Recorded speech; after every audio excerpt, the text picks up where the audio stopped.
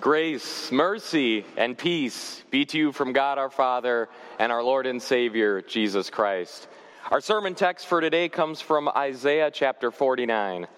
Our Lord says, "It is too light a thing that you should be my servant, to raise up the tribes of Jacob and to bring back the preserved of Israel. I will make you as a light for the nations, that my salvation may reach to the end of the earth." Here ends our text. You may be seated. Dream small. Kind of the opposite of what we normally think when we hear the word dream. What do we normally think of when we hear dream, right? It's normally dream big. Go for your dreams. Follow your dreams all your life. Well, Dream Small is actually a song, a Christian song, sung by Josh Wilson, and it is actually the song of the month for our St. Lawrence schools. Every month we kind of do a different song based on the theme that we are on, and this month we have been singing and talking about dreaming small. Now, parents who are here, don't worry. We are not telling your students to not go for their dreams, to not dream big, and to not follow their passions. But dreaming small, in this case, has a little different meaning.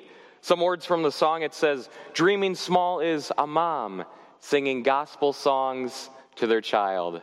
Dreaming small is a father who is spending family time with his kids. And dreaming small is visiting someone down the street who is lonely. Dreaming small is the small things that make a big difference. And that is our theme for this month as we are talking about joining Jesus on his mission. We are doing the small things that Jesus takes and makes big things. So 2 weeks ago, Pastor Adams kicked off our sermon series and talked about what Jesus' mission is. He talked that Jesus' mission is to restore and redeem the world. Jesus is actively seeking people so that he may bring them into a relationship with him. And last week we heard from Pastor Brandt that Jesus' mission is entrusted to the church, but it is also extended from the church into the communities. And this week, we will be talking about joining Jesus into the world. You see, Jesus is on a mission to restore this world we live in, and this is people we are talking about. And Jesus goes near and he goes far. Our Old Testament lesson that was just read from Isaiah really highlights this fact as the second servant song that promises the coming Messiah, promises Jesus to come. And he records the promise of God's salvation that'll not just be for his chosen people, the Israelites, but it'll reach to all nations. Isaiah writes, "It is too light a thing that you should be my servant. I will make you as a light for the nations, that my salvation may reach to the end of the earth." It is too light a thing. Think about that. Here is our God as creator, and even though we in our sin as his created rejected him and wanted nothing to do with him, he still wants all people to come to him. And I will turn your attention to our sermon outline. It's on page 4 in your bulletin. And our first note is that God wants all people to be saved. God is not just content in saving a group of people, but he wants all people to be saved. Will everyone believe this message? Unfortunately, no. But that doesn't stop our God, who is on a mission in this world to bring all people to himself. And our second sermon note is our God is on a mission, and our God is relentlessly pursuing all people. Our God is on a mission to bring people into a saving relationship with him. So what does this mean? What does this mean when we talk about joining Jesus into the world? Do we see God's desire to have his salvation reach to the ends of the earth today? Well, the answer is absolutely. We sure do. This is happening all over the world as we speak, with many people coming to faith, being baptized even as we had a baptism here today. Think about this.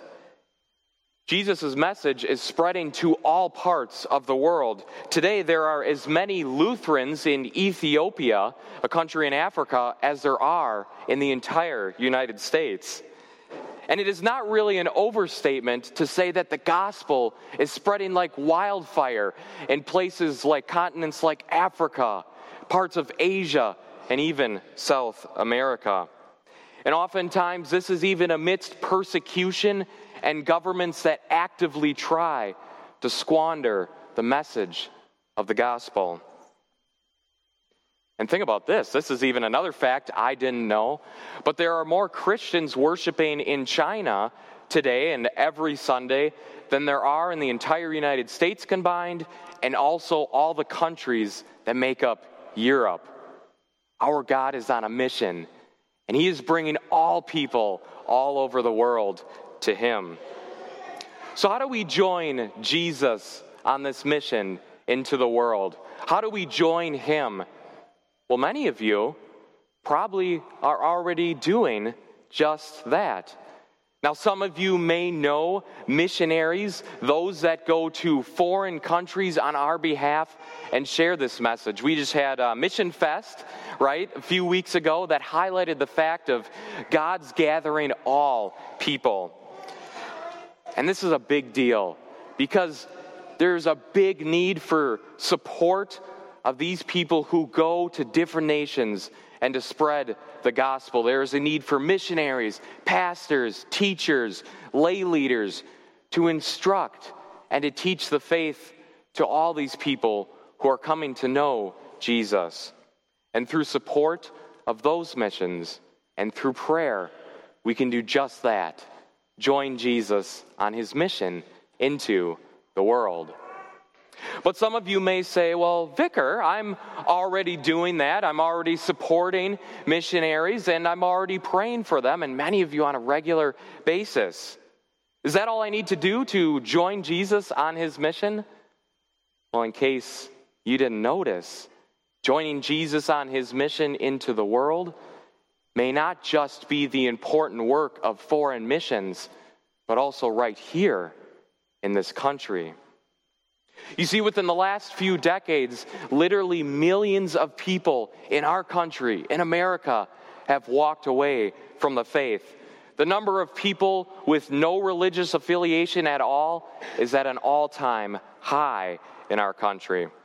And our next sermon note is that in America, even in church communities, which are kind of defined as communities where generally a lot of people go to church, even the worship attendance compared to the population hovers around 18 to 22%. It doesn't sound like a big church community if over 80% of the people aren't attending church regularly. But the sobering fact is this, and the next note is, America has become one of the largest mission fields in the world. To be missionaries, we don't just have to go far anymore. We can go simply outside of our own homes. You see, the world is coming to us, to our neighborhoods. The unchurched mission field is right here in this country. And this change has happened relatively quickly in our country's history. Within the last 40 to 50 years, and the sad part is, many churches aren't operating as if this change has occurred. And I got a picture for you to kind of show you what is going on to churches and cultures in America. Now, some of you who may be doing the Joining Jesus Bible study along with the sermon series may recognize this picture. And for those of you who don't, it might take a while to be like, what am I looking at? I had to kind of look at this a few times. Well, this is the Choluteca River in Honduras, and it is the Choluteca Bridge that was built by the Japanese government for the country of Honduras. It spanned the Choluteca River, and it was a state-of-the-art bridge, kind of a modern masterpiece when it was built. But as many of you may recall, in 1998, Hurricane Mitch hit that part of the country, hit Honduras. And essentially, Hurricane Mitch came and stopped over this part of Honduras and essentially dumped historic amounts of rainfall onto the ground. And this part of Honduras is a very mountainous region. So as all the water came rushing down the mountains and into the rivers, it literally changed the course of the Choluteca River. And a bridge that was at one point very strong, very well built, became useless. For what good is a bridge that is sitting beside a river and you can't even cross the river? Well, this is kind of a picture of what has happened to churches in the culture in our country. If you can picture the bridge as representing the church and the river as representing the culture of the United States, we can say that for many years, the church did an excellent job of spanning the culture that it was placed in. Churches were well respected, they were well attended, and frankly, if a church wanted to do outreach into the community, what did they have to do? Well, they would hold a Sunday service, and people would come. Well, today, in our culture, that's not so much the case. As Hurricane Mitch caused the Choluteca River to literally change course away from the bridge, the culture has and continues to move away from the church. And churches can no longer just rely upon inviting people to church to gain believers. And the church must bring the gospel to the community that it is placed. And our next sermon note highlights this. So if we as the church, as people in God's church, have to bring the gospel to our communities, what does that make us? Well, it makes us missionaries. Joining Jesus into the world is not only just the important work of overseas missions, but it can also be seen in our own country, places like America. So how do we do this? How do we, as a church, help span the river of the culture once again? Well, for many of us, this may involve a major change in mindset. And our final note is that it involves a change in thinking, that we can see each day as if we are on a mission trip. Instead of going far, we go near, into our grocery stores, into our schools, into our communities, into our places of work, and we can share the gospel. Sound pretty scary? Maybe kind of radical, thinking about ourselves as missionaries? That might be.